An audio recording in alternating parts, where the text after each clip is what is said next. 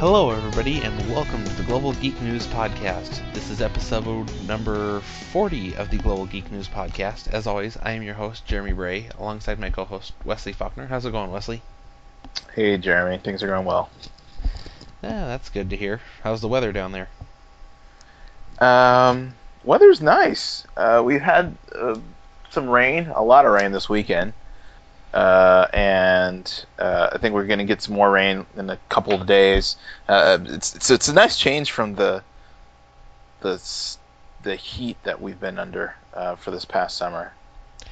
Yeah, I'm starting to kind of wish we had some of the rain. We had a lot of it there for July and I think part of August, but it's pretty much dropped off to about nothing. But today it was nothing but major wind, and of course I go off to work and leave my bedroom window open, which my bedroom window is facing the backyard, which is all dirt, so a whole bunch of dirt from the backyard blew in, covered my PS3, my computers, my desk, my 360, my bed, so I've got all my comforters and pillowcases and sheets and everything that are all down in the dryer right now. So it's been a bit of a mess to clean up. Yeah, that sucks. Yeah, just a little bit. It probably wouldn't have been so bad if I had an extra comforter that I could use, but since I don't, I kind of needed to hurry up and run that through the dryer tonight, because otherwise I just got an electric blanket and some other blankets, and as long as I got the electric blanket, it's not bad, but now it's starting to get around freezing at night, and I like to keep my window open, so I like to at least have a comforter. Oh, wow. Our lows are still in the 70s. Yeah, we hit freezing or below a couple of times last week, but I think it's warmed up a little bit now. I don't know, I'm glad the freezing temperatures are finally here, although I still have the air conditioner in, and I probably need to see about getting that out sometime soon. Wow, I don't think it's gonna. Wow, I don't even know when it's supposed to get that cold. We usually get maybe a hard freeze, maybe the beginning of January-ish. Hmm. Yeah. Yeah, this is probably about normal time for us. It was September or October, somewhere right around there. Yeah, it doesn't even start to get what we called cold until the end of October, which is like where the highs are probably going to be in the 70s, the lows are in the 50s. Hmm. Well, they're calling for a real cold winter here, so I'm hoping that quite doesn't happen. But at the same time, I don't mind cold weather. It's just my car tends to make more noise than it needs to in cold weather. But anyway, I would say we have a rather full show today. Speaking of which, you can follow along with the show notes at globalgeeknews.com. And don't forget to check out the blog at globalgeeknews.com/blog. And don't forget, we do have a contest running for so that you can win a copy of Windows 7 Ultimate, the 32-bit, not 64. More details on that either in the show notes, or we'll talk about it more at the end of the show. But you can find out more on that at globalgeeknews.com. And as of right now, if you enter, your odds are pretty good, because last time I checked, I only had 2 people that have entered the contest. So I think one of them was me. Did you? No, I'm joking. I was gonna say, I know one of them was a friend of mine, but I don't remember who the other one was. Now I'm checking Twitter to see. I guess I must have that tab closed, or that column. But anyway, all that stuff's in the show notes, so even if you have trouble finding the post, it's linked to in there. But we have plenty of stories, and I got some other stuff I want to talk about at the end of the show. So let's just dive right in and talk about the FTC and how they are going to start requiring bloggers to disclose whether they have been paid or have been given freebies for reviews. Yeah, it sounds like they're trying to put some structure around the current like pay-for-play model that goes around with writing blogs and pimping other people's products. But it looks like what they're trying to do is saying, you must disclose if you're getting paid. You must disclose if you got something free. You must say whether results are not typical or atypical, and a lot of other things that are trying to make bloggers become more transparent. Yeah, essentially they're saying that you have to say what a typical experience of using a device or service or whatever is going to be like. And apparently, from the sounds of it, they're not really going to go after the bloggers unless if it's they're like one of the bigger blogging sites, like say Engadget or TechCrunch or something like that. But if it's just a smaller blogger, then they're going to go after the advertiser instead of the blogger. But they're Right. saying that the fine can be up to $11,000 if you don't disclose it.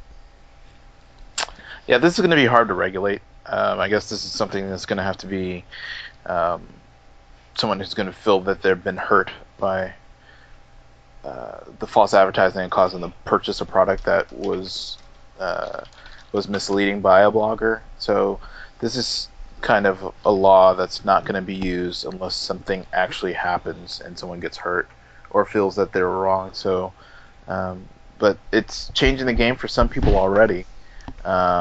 Because these are kind of like loose regulations saying what exactly is disclosure, what exactly is an average claim, and saying that but we won't prosecute the little guys, only the big one that's kind of like under their breath.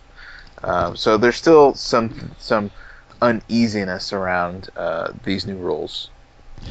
Yeah, this will be. I doubt they'll really use this much unless people complain. I know there's been talk about doing something like this for a long time, and I don't know.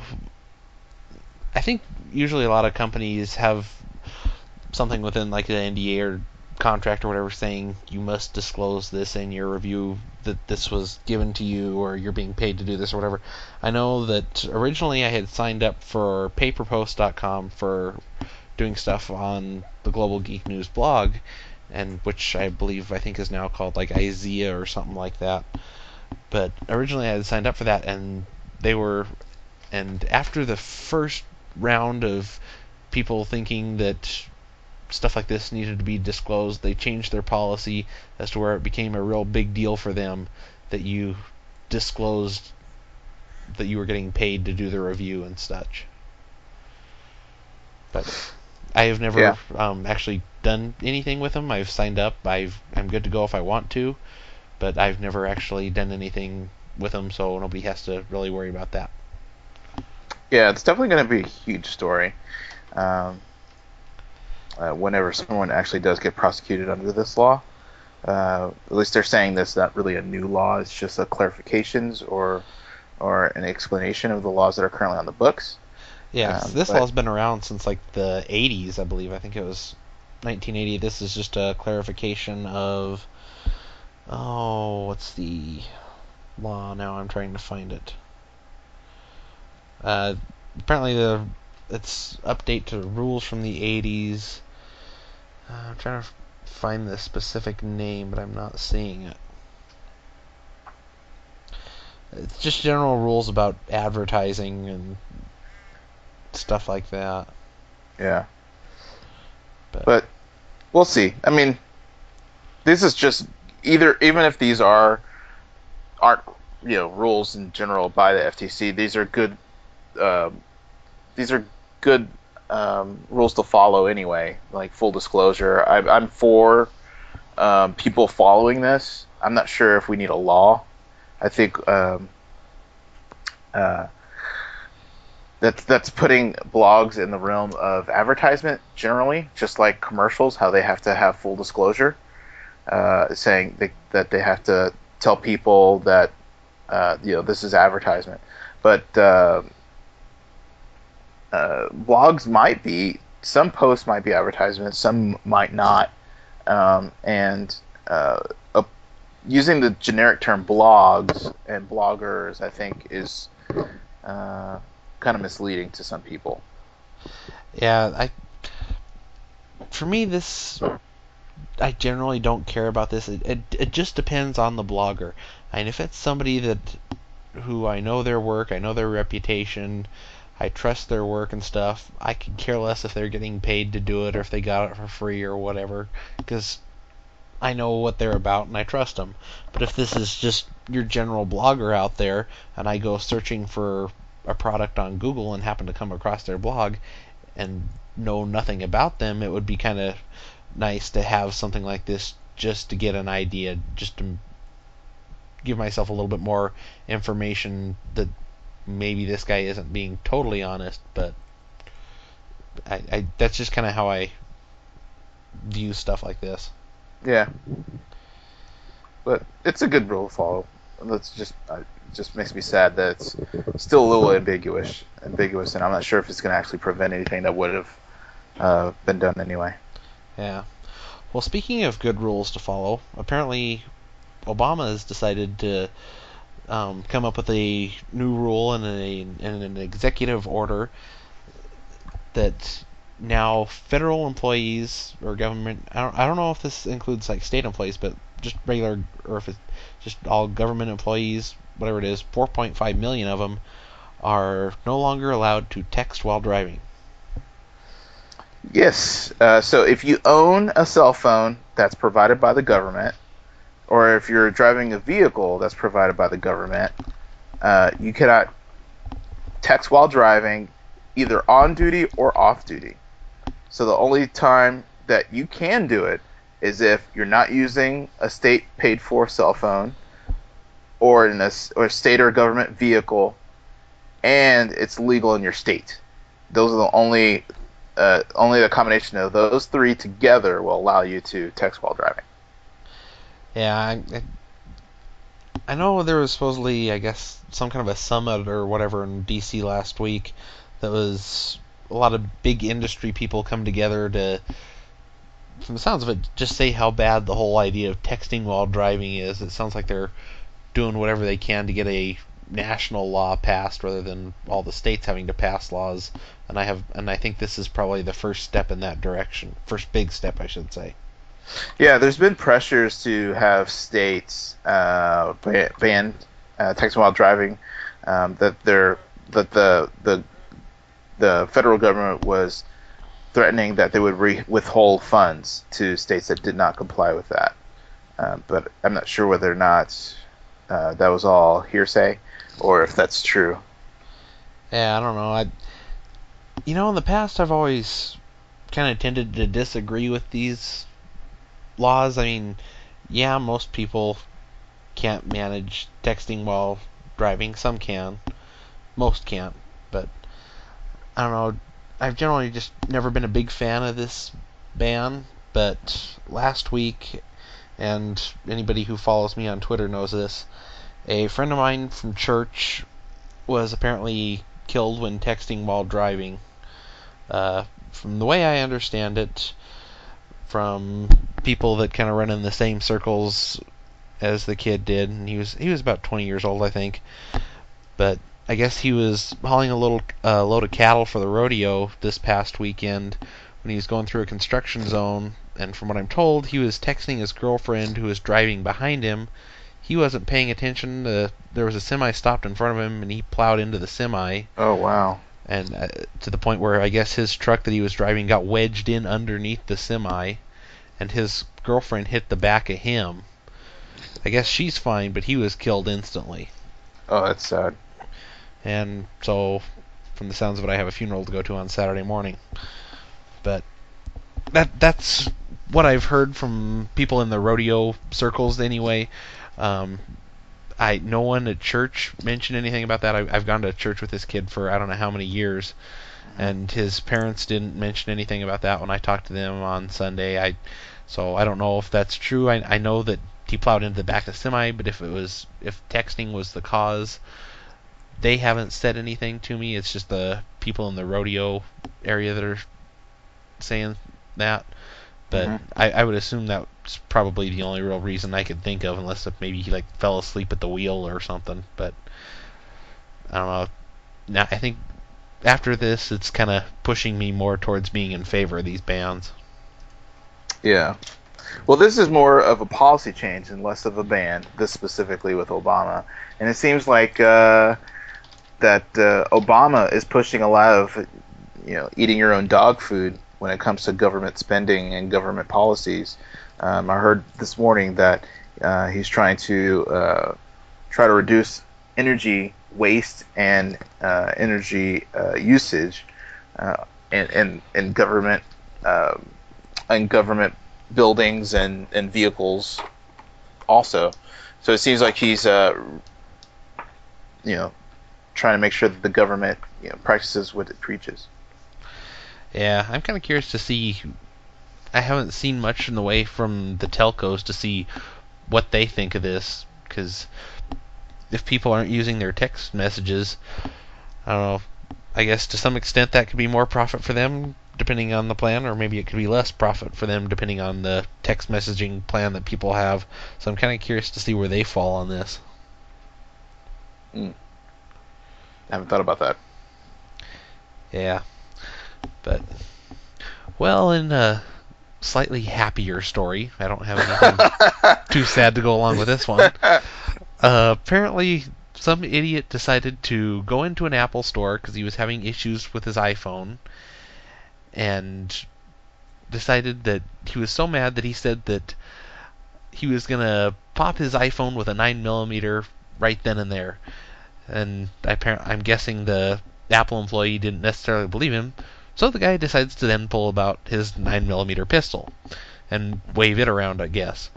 Well, I don't think he waves it around. I think he just revealed it underneath. It was concealed, and he moved his shirt or jacket or whatever, and just let it be known that he had a gun on him. yeah. Well, apparently And this guy had a concealed weapons permit, so yeah. Let me make a note that this was Cincinnati, Ohio, in which I did live there for a year and a half, and I know exactly where Kingwood Mall is.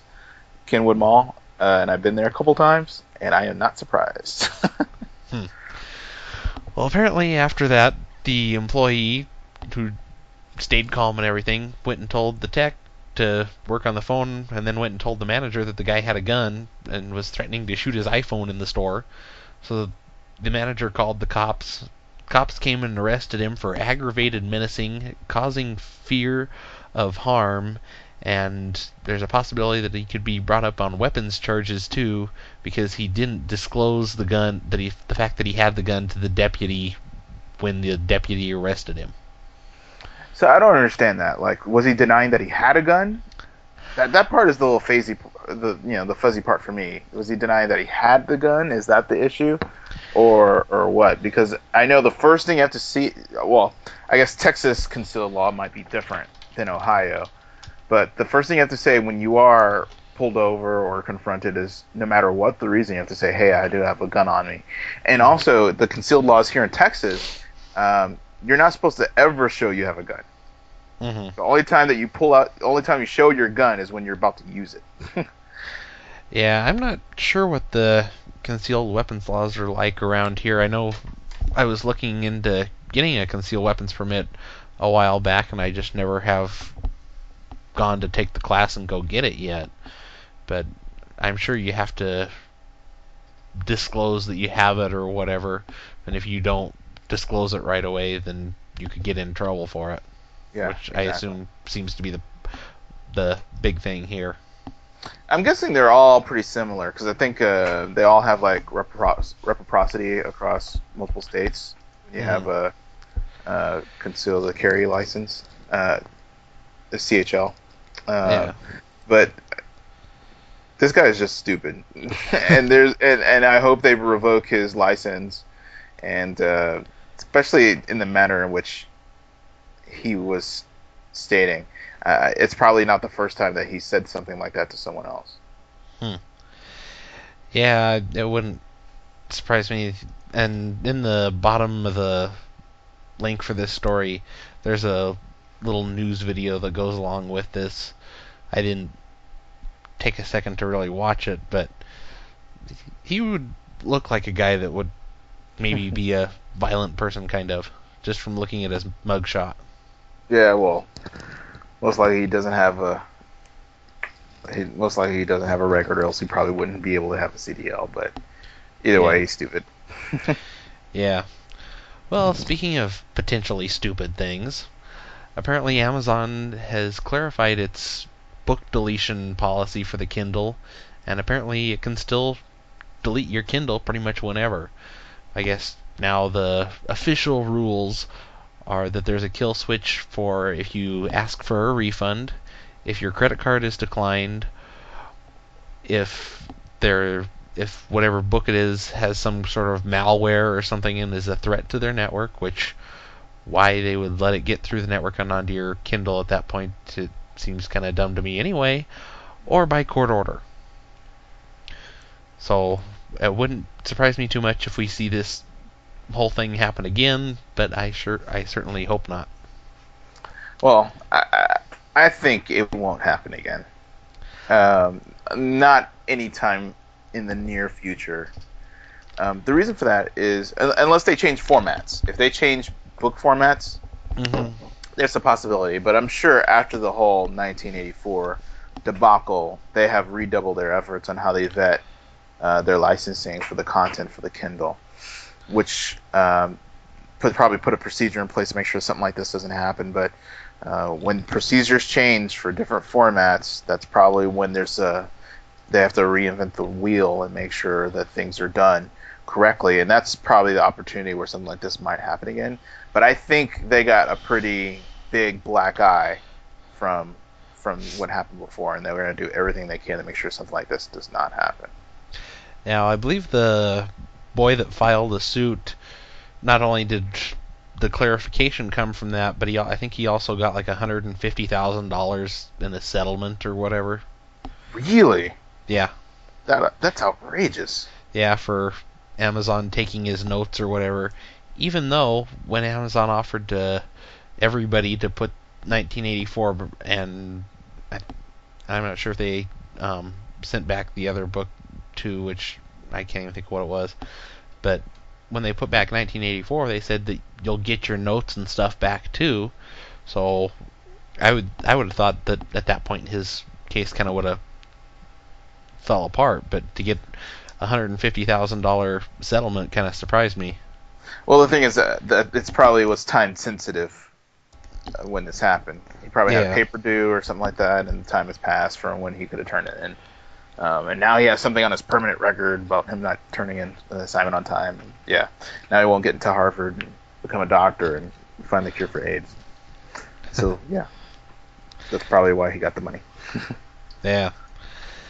Well, hopefully they don't end up with the huge mess again. But well, they're learning. The good thing is other people are hopefully learning from them too, and make sure that this doesn't happen on other platforms other than the Kindle. Yeah. Well, speaking of bad ideas, apparently the whole idea of the Global Gaming Factory buying out the Pirate Bay has finally sunk and gone down the tubes. Yeah, this was a pocket veto by Global Gaming Factory. They didn't outright say they're not going to buy the Pirate Bay. They just silently didn't transfer the funds and let the deadline pass. Yeah, this kind of didn't surprise me at all, especially when the guy had his boat repossessed, his car repossessed, and apparently when the money didn't go through, people tried to contact him to find out what was going on, if the sale was officially dead or whatever. His phone had been disconnected, and he was, last I knew, he was still wanted for all of his back taxes and stuff. So this doesn't surprise me at all, and I'm actually kind of happy about this.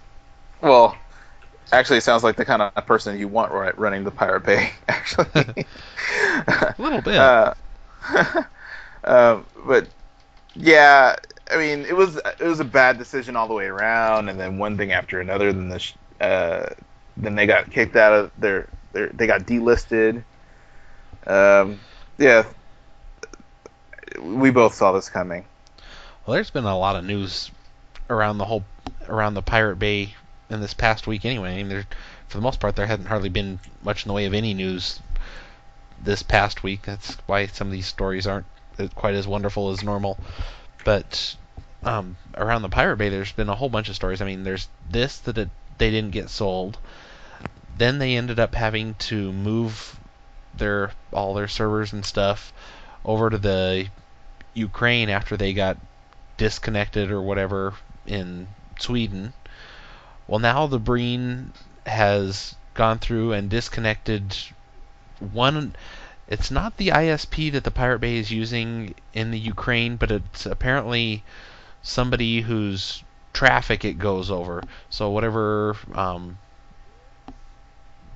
guessing it's somebody like towards the backbone or something like that, one of the ISPs there. I guess they managed to talk him into blocking the Pirate Bay's traffic, so now no one can get to the Pirate Bay. Although that's going to change, I'm told, by tomorrow, where they're going to have 4 new transit routes starting tomorrow. And apparently this was a possibility of happening anyway, and I guess part of the downtime is something with their new hosting company. But yeah, they're just having a bad week, I think. Yeah. Well, I mean, there's a possibility that the Pirate Bay may do what the UN couldn't and help all these countries join forces for one common cause. Yeah. Well, if there's one thing that seems to be happening right now, I've noticed, is that there seems to be pirate parties sprouting everywhere. I believe Canada has a good one going now. In the German elections in the past. You mean not like the Windows 7 party? You're talking about like political parties, right? Right. But in Germany, I don't remember what the percentage of the vote they got was in the election like a week or two ago. I think it was like 6 or 7%, or maybe it wasn't quite that much, but it was something sizable like that. Not enough to get a seat in the parliament or anything like that. Apparently, there's even a big movement down in Australia too. So it seems like ever since the whole Pirate Bay trial, the whole pirate party is just exploded all around the globe. And I think that the more organizations like the Breen try and fight this, the bigger that party's going to get. Yeah, it seems like the internet is one large level playing field for everyone, and people and movements like this can get started because of it, and people's awareness level. A lot of walls are coming down because of the freedom of information, and I understand how that can be very, very liberating, and at the same time can move people to not want to give it up once they do understand what is out there and how it's easily obtained. But I mean, laws are laws. I understand that. And but they do have the right idea, saying that if they do truly want this information to be free, let's just change the laws and make it free. Yeah. Well, and one little thing I just thought I'd throw in there since it crossed my mind. My prediction for the PSP Go hacking was a little bit off, because it was actually hacked 2 days after it came out, and they've already got like Hello World and stuff running on the PSP Go. Haha, I knew it.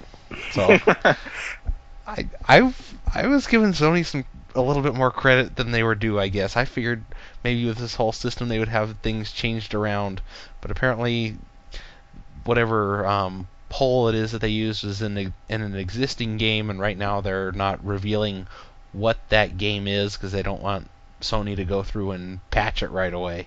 At least not until they get something decent running on there, like a e-bootloader or something like that. But I was wrong. My prediction of a month or whatever was way off. I should have known better, because usually they've have it hacked within 24 hours. But what did I say? Did I say 3 days? What was that? What was my estimate? I don't remember what yours was. I think it was a couple of weeks, but I don't remember. Oh no. I'll have to go back and check. Maybe yeah, it was like a listen. week or something like that. that. Yeah, we're gonna have to listen to that. See what I said. Yeah, but yeah, I was a little off. So, well, and it came from a hacker that I've heard of, but nothing that has never done anything quite this big. And apparently he's not really releasing much in the way of details. I guess it came from a game where they were working on an exploit for it a long time ago, but a better exploit came along for I think it was like the PSP 3000 or whatever. So, and they moved on to that. Well, he's gone back and worked on this old exploit, since that's the only known one, I guess, as of right now. But anyway, back to all of our piracy stuff. Right. It's now time to talk about the top of the pyramid piracy, a scene group that has been apparently shut down, or I guess they've been forced to apologize and spread some FUD thanks to the Swedish Anti-Piracy Bureau. Yeah, they said that basically, yeah, we've been caught. It's bad. Don't do it. If you're doing it, stop doing it. Don't end up like us. Yeah, and basically they're telling the other scene groups, which I'll explain the whole pyramid of piracy here in a second, and that's going to be a couple minutes long because it's not a fast discussion. But basically, all they had to message all the other scene groups and tell them that none of you are safe, and that chances are they'll come after you too. Yeah, all your bases belonging to us. Something like that. Well, what kind of surprised me is that apparently this scene group has been around for, I guess it's 9 years now, so close to a decade, and up until now they had never managed to be cracked into or any infiltrated or detected or anything.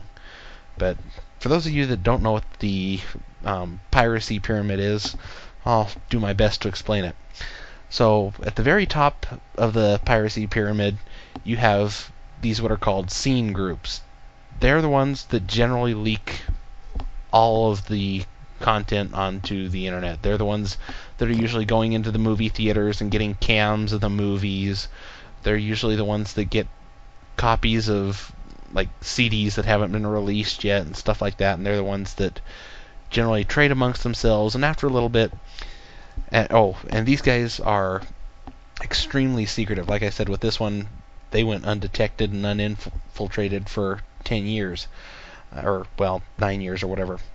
But with these guys, they use encryption on everything, chats and everything, as to where it's almost impossible to get into these things. And when they do, they're usually just a real tight group of like a dozen people or something like that are transferring like terabytes of data back and forth between each other and everything, just for the fun of it or whatever. So when these groups get taken down, it usually involves like 6 or 7 different countries and all their officials and everything to take these groups down, and they do it all at once and everything. But anyway, they're just generally very restrictive, very private. It's extremely difficult to get into one of these things. So if you ever have the opportunity, I would say go for it, but be aware you might end up in prison for it, because that's what they seem to go after the most. But anyway, working our way down the piracy pyramid, the next level would be more of the, for the sake of argument, we'll just use BitTorrent for the rest of this, and the next group would basically be your private trackers out there, which generally is where I stay. Then you'll have, I wouldn't throw, I would almost divide this into 2 different sections, like a private one that's a little bit more public, and one that's actually a private tracker where you have to know somebody to get in there, and in most cases they have to vouch for you. They have to give up a certain amount of like their share ratio, and they have to stick their neck out for you and say, hey, this guy will be good for the community, we should let him in. And if you go in and don't seed stuff or whatever, you end up, and basically you break the rules or whatever, it can come back and haunt the guy that invited you in there, and they can get kicked out. And it's generally you have to know somebody to get in there, and that as to where they're generally hard to get into. This is kind of where I tend to be most of the time. Is there's some sites, I won't mention the names of them, that I've managed to get into that are real private like this, and generally they're real nice experiences, because then you get faster uploads, and people upload stuff real fast, and like TV shows, they'll show up the same night as they air and stuff. It's real nice. Then a little bit below that, in the kind of a second, in the lower tier of this part of the pyramid, is your private sites that are open to anybody at certain times. That's where you have like your demonoids and stuff, where they're private most of the time, but like one weekend a month or something like that, they'll open up to anybody. So you have more of a risk of having somebody like the RIAA or MPA or something like that infiltrate it, just because the one weekend a month or whatever, they can still get in there compared to the area where I tend to be, where it's basically everybody has to be vouched for, and that's kind of how these things stay safe. But then at the the bottom level is of the pyramid is where you have like your pirate bays, where everything's open to everybody. You can be watched by anybody, RIAA, MPAA, Breen, IFP, whoever, and that's where most people are because they don't tend to get into the upper levels, and that's where most of the lawsuits for the common people go. And they really go hard after the scene groups if they can, but they're so hard to break into that they'll often be investigating them for a couple of years before they can do anything, whereas just catching somebody on the pirate bay will take you all of a couple of minutes. Mm.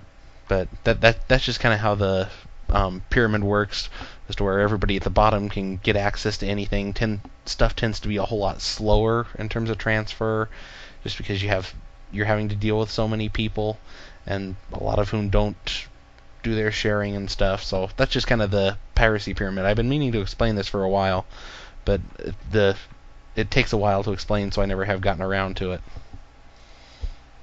That sounds like a great blog post waiting to happen.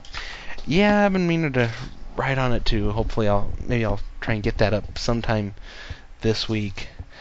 I don't know, I've actually kind of just this afternoon just kind of been kicking around the idea of doing a weekly piracy podcast, because I mean we do so much stuff on the Pirate Bay and everything every week anyway. There seems to be plenty of stuff that I could probably just do a weekly piracy podcast.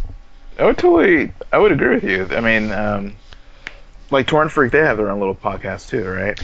Yeah, I don't think they do it on like any kind of a regular basis. Maybe like once a month or something like that. They have like a little video podcast that they do.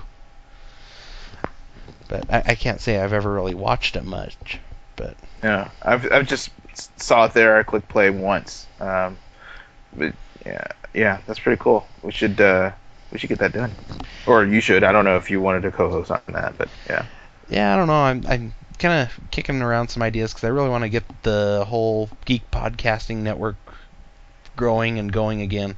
So that's just kind of one of my ideas that I'm kicking around. I haven't decided what I'm going to do with it just yet.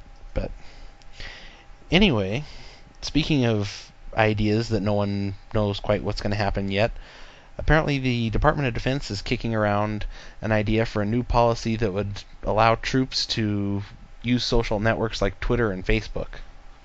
Yeah, when I read the title of this, which says draft policy would okay troops to tweet, I was thinking, what? There's going to be a policy on the draft? Yeah, that's what I thought at first too. It scared the heck out of me. I was like, okay, so we'd get the tweet if we get drafted? But no. This is stating that they're finally have a concrete way of not only letting troops get on the Web 2.0 ecosystem, but also to endorse it. Yeah, this is kind of surprising. I mean, earlier this summer we talked about on here that apparently there was some ideas going around that they were going to block all social networks. Then about a week later, the Marines came out and blocked all social networks, and everybody's kind of been real nervous about it and not really liking the idea, because using stuff like Facebook is a large way that a lot of people keep in touch with military that's overseas and stuff, which is how I keep in touch with one of my best friends who's in Iraq right now. Is he's on Facebook almost every day over there, and if we had to go back to email, that would really suck. But yeah, it's becoming integral and integrated into people's lives, and it's hard for someone to go off to the military and then sever all those connections from people back home. No, nobody writes letters anymore. I mean, didn't we have a story on how people are losing uh, the ability to write cursives? I don't think we talked about it, but I think Yeah, yeah, it's just amazing. I think we talked about it, but I don't think we had a particular story for it, if I recall. Yeah. But yeah, I don't know much of anybody that writes actual letters anymore. It seemed like I was involved in a discussion the other day about writing an actual letter, and it seemed like I was the only one who maybe had never actually taken the time to write an actual letter ever. I don't. Not even in like not even when you're in elementary school and your teacher asks you to write a nice like letter for Mother's Day or anything like that. As far as I can remember, I don't think I've ever actually written a letter. I mean, there may have been some that I've typed up and stuff on occasion, but I don't think I've ever written one. Oh wow. I don't think anyway. I certainly have never written one in cursive. Oh yeah, that would be rare. I just personally don't write in cursive because I just have really horrible handwriting that just makes it wrong. I've just always had a hard time reading cursive for some reason. And the other day I was looking on, I can't even remember the name of the site. Whatever it is, it's the site that's supposed to be auctioning off Gene Roddenberry's old Apple computer. Well, apparently, Wasn't that just eBay? That wasn't eBay? no, I think it was like historiesdocuments.com or something to that effect. But on that site, they also auction off a bunch of different things, or maybe it's profiles in history. Let me look through here through my favorites. Yeah, profilesandhistory.com is where that's going to be on sale from. But they also sell various documents signed and written by presidents and stuff. And just trying to go in there and trying to read some of the president's handwriting, you can tell it's nice handwriting, but half of it I couldn't read just because I have always had a real hard time reading cursive. Yeah. Yeah. But Very different. but if you have a lot of money and you want to buy some old presidential documents or something, Profiles and History is the site for you. But don't look for any major bargains because most of the stuff on there isn't cheap. Well, full circle. Yeah. Saying that the government looks like this is still a draft. They're hoping to get it approved. They don't expect any resistance. So in the next couple of weeks, we should find out whether or not this has gone through or not. Yeah, so we'll be sure to update in a couple of weeks once we hear anything. I'm kind of curious to see what the reaction specifically of the Marines would be, considering they went through and banned all social networks a couple of months ago. Well, I'm sure if they're allowed to tweet and write blog posts and post on Facebook, we should find out in many different networks how they feel about it. I hope so. But and speaking of fights, I couldn't really come up with a real good segue, but I guess that's as good as any. Right. The new round has begun, and the whole Palm Pre iTunes syncing.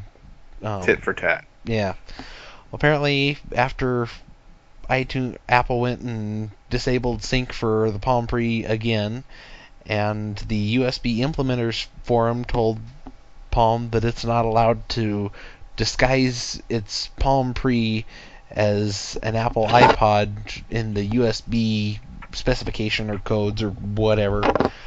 Well, apparently now Palm has released another firmware that re-enables iTunes Sync. And not only that, yeah, but apparently now you can even sync your photos. Yeah, they took it one step further. They're saying, okay, now that we're not allowed to do this, we're just gonna just bold face break it and just go for it. And so, since the gloves are off, at least on the Palm side, since they've exhausted all their legitimate means of getting what they want done, I think right now they want to be sued. They're asking to be sued by Apple, and I don't think Palm has the coffers to go toe to toe with such a big company. I don't know how much they'd get sued by Apple, but I would, from the looks of things, I wouldn't be surprised if they get in big trouble with like the USB Implementers Forum and end up with maybe like a fine from them, or maybe get kicked out of, or have their applications or whatever kicked out of whatever system that they have set up. Now, Apple has to sue them. Else, some knockoff Chinese third party is going to come out with this rinky-dink MP3 player and says it works with iTunes. And it will, because they can do the same thing that Palm did. They have to have some sort of deterrent to anyone else doing the same thing that Palm is doing, so they have to sue them. Well, isn't there already several Chinese iPhone knockoffs that do that? That sync with iTunes? No, not that I know of. Uh, I know there's several Chinese knockoffs, but I don't know of any that sync with iTunes. I just assumed they would sync with iTunes, but I didn't know. No, not that I know of. But yeah, now it's back on Apple. We'll see just how soon they bring out a new update for iTunes to break this again. Well, the question is, since they've gone full force and to work around this problem, Palm has, and even to the point where they added additional functionality, I wonder if they're going as far that Apple cannot do an update that will break the Palm and not break their other devices. Well, it kind of makes me wonder two things. One, it kind of makes me wonder if they've hired DVD John, because he's been publicly giving them advice on how to get around this stuff and be able to sync with iTunes.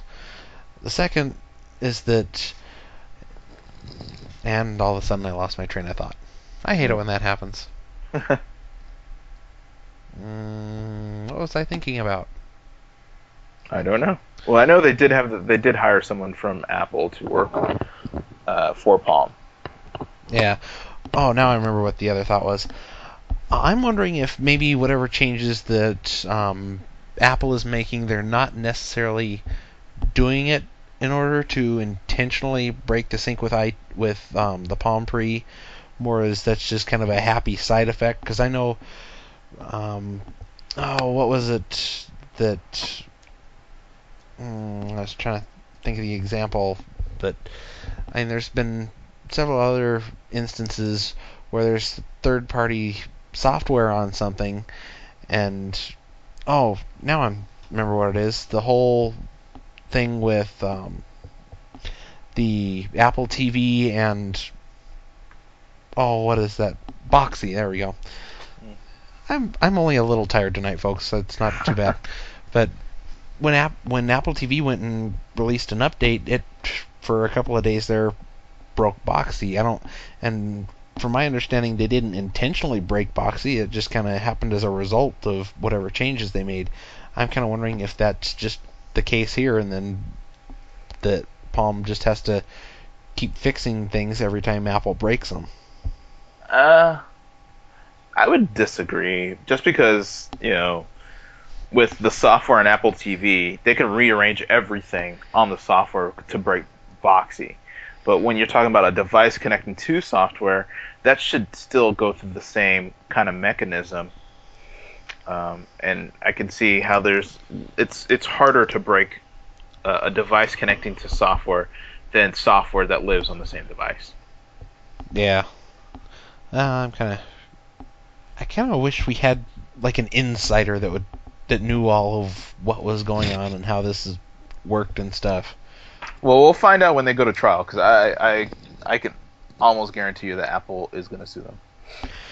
Yeah, although I'm sure they'll probably end up settling out of court, because at this point I'm not even sure that Palm really has the money to go up against Apple. Yeah. From the sounds of it, the Pre's kind of a failure anyway, so I don't know how much longer Palm will be around. I wouldn't say it's a failure. It's just not an out-and-out winner. I think that there's still some advocates in the pre-camp, and the Pixie's going to be out soon. We'll just have to see. I mean, they're just not courting developers, and apps are where it's at, and they're not helping that cause on that front of getting the developers on board to help generate enough free apps for people to make the pre more attractive. Well, and I think part of the problem too is their SDK. I know we've talked about in the past that the SDK isn't powerful enough for game developers because they can't take advantage of the hardware, and if they can't take advantage of the hardware, they can't really like run games and stuff on it, so that kind of really limits it. And when you look at something like the iPhone or whatever, the biggest selling stuff is the games rather than your flashlights and tip calculators and everything else. Yeah, exactly. If Not, not, I mean, at least accessing some of the hardware capabilities to do some decent graphics on a good calculator or something like that is still not even a possibility. yeah. Well, speaking of things that can take advantage of newer graphic stuff, let's talk a little bit about Windows 7 and how your free upgrades, assuming you purchased a Vista machine within the past, what is it, month or two, and qualified for a free upgrade, well, apparently it might not be free after all. Yes, you have to pay for some OEMs anyway, shipping, handling, and a processing fee. Yeah, plus tax if maybe that applies in your area. Um, the ones there's a chart on the link in the show notes that shows kind of who's paying for what, and some of it doesn't quite make sense. But companies like Acer, eMachines, and Gateway, there are no extra fees. Lenovo, there's a $17.03 fee for everybody. Um, companies like which is one of the highest of everyone. Yeah, and it's mandatory across the board. Yeah. Well, and then companies like HP and Compaq, it's free for most people, but apparently others pay like $13 for the first kit, which I don't really understand what that means. But I didn't really look into it too much. But apparently those free upgrades aren't going to totally be free, unless of course you participate and win in the Global Geek News Windows 7 Ultimate giveaway, in which case then it will be free. Right. And so the licenses technically are free. It's the material and the discs that are what's costing money. So I don't know why none of these OEMs have a download option. Yeah. Well, that's one of my questions at first, and at the same time, I know shipping is not $17. Not for a disc anyway. Yeah, so they've got to be making money on this somewhere. Mm-hmm. So, or at least some of them are. Apparently, Acer, eMachines, and Gateway, which is all basically Acer, apparently they're the only real nice ones that nobody pays anything for. Well, I always heard that there was going to be some charge for it, possibly from the OEMs. Microsoft was saying it's free, and we're providing them free to the OEMs, but the OEMs may still charge for delivery and shipping and so on and so forth. I remember that from the beginning, so this is less of a shock to me. The amount, I wouldn't call the price nominal when you're saying that $17. That's not the price of business. That's actually for something that it says you'll get it free when it comes out. $17 sounds like a hassle. Yeah, it just doesn't seem. The amount doesn't seem right. And if you're going to charge $17, why are you charging an extra 3 cents? That seems a little strange too. Yeah. But then again, I've never been a whole big fan of like the $12.99 thing. Just throw on a penny and call it $13. And I don't know. I guess that's some kind of a marketing thing. I've never understood it. Well, Lenovo is a Chinese company, so maybe that 1703 is just after conversion, it's actually something more of a round number. Yeah, that could be. But yeah, see, this is why I prefer Acer machines. I mean, that's kind of what I tend to get anyway.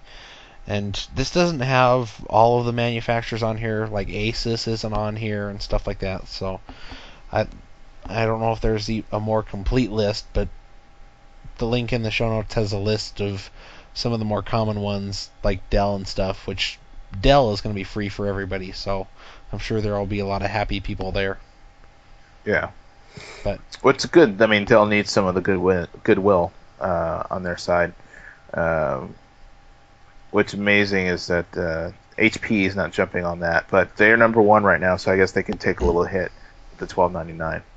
Yeah. Well, I've never been a big fan of Dell, so if they charged a whole bunch of money, went out of business because of it, I'd be fine with that.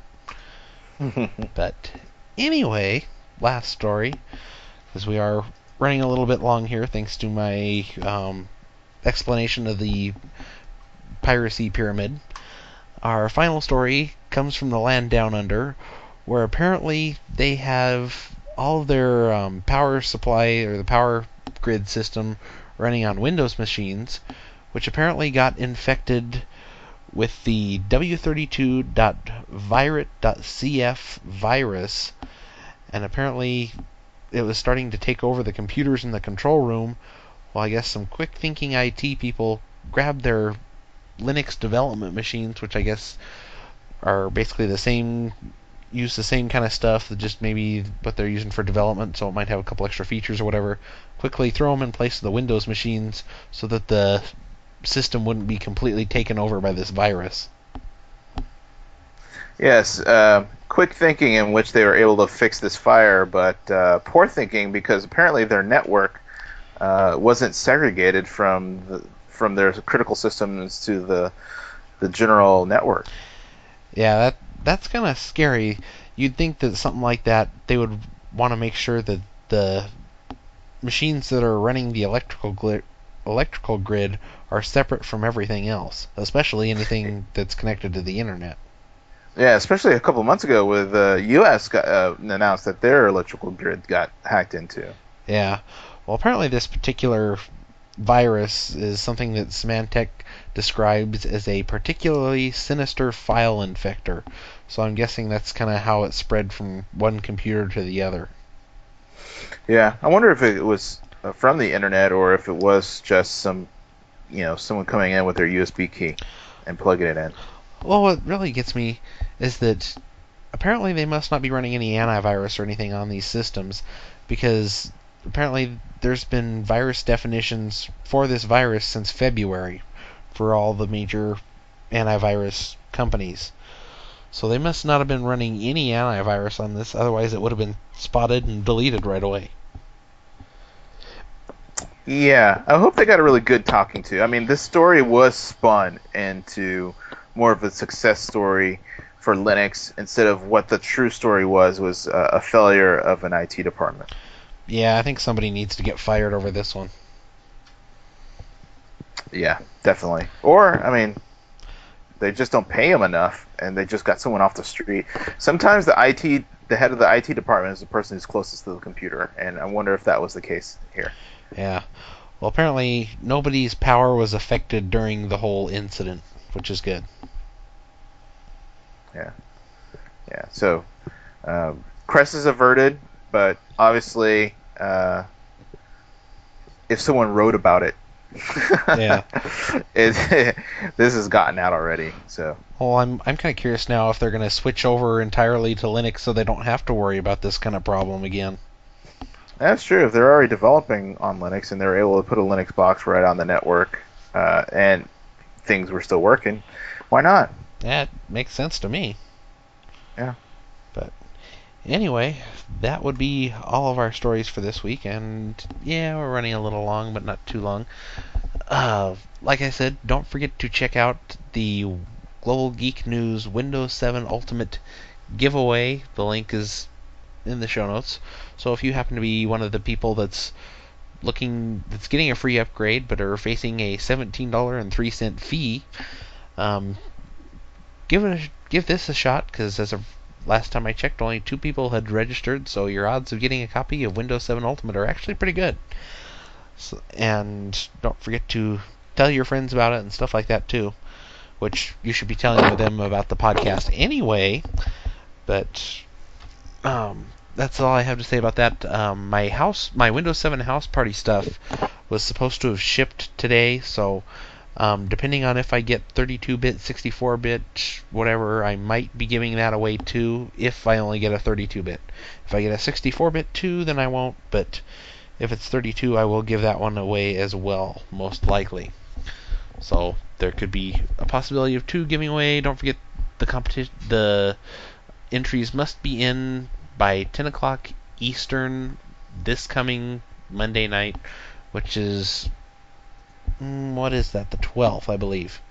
So make sure to get those in. I'm kind of wondering if maybe the whole must be able to show proof that you're subscribed to the podcast thing is maybe a little bit too much of a barrier to entry, so I might be dropping that. I did drop the requirement last week that you had to have commented on something on the blog, so I might drop that and see if we get a few more people entering into the contest. Right. And the request for that nude photo, I'm glad you struck that out. That was, I mean, yeah, it had to go. I was just getting some entries from some really ugly people, and that just had to go. right. But I told you one of those entries were mine. anyway, um, oh yeah, I was going to mention something about the Geek Podcasting Network. If you guys happen to have a podcast, would like it, or needing some hosting or whatever, shoot me an email, pcnerd37@globalgeeknews.com, which is where you can also send your comments, suggestions, stuff like that for the show.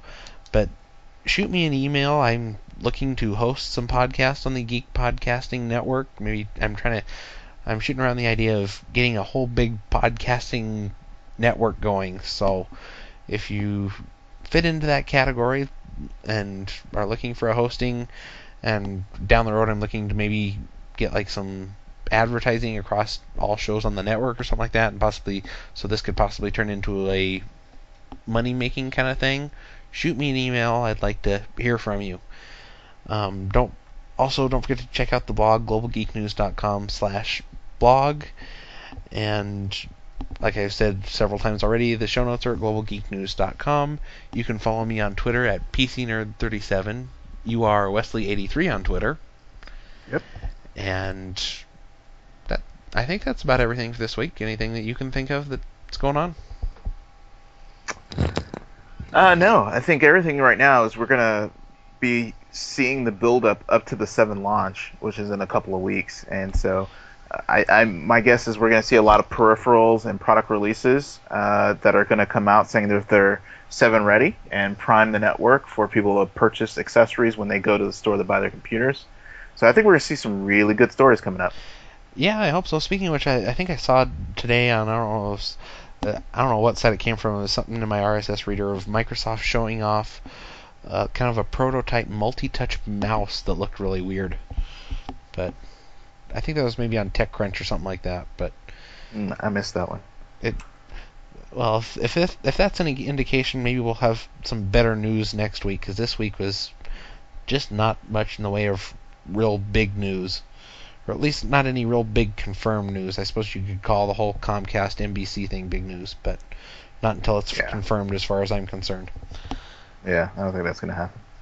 I think it will, but I don't know. I'm kind of curious to see, because Comcast has been building up their chest of money for a while to make a major acquisition. I'm kind of surprised it was NBC, but anyway, that's it for this week's show. Also, the show that would normally come out on the 20th, I'm not sure if that'll come out on the 20th or what. We've got some scheduling issues that we need to figure out there, because on the 19th, which is our normal recording night, I've got a concert. So just so you guys have a heads up on that, and we will see you guys next week. Later.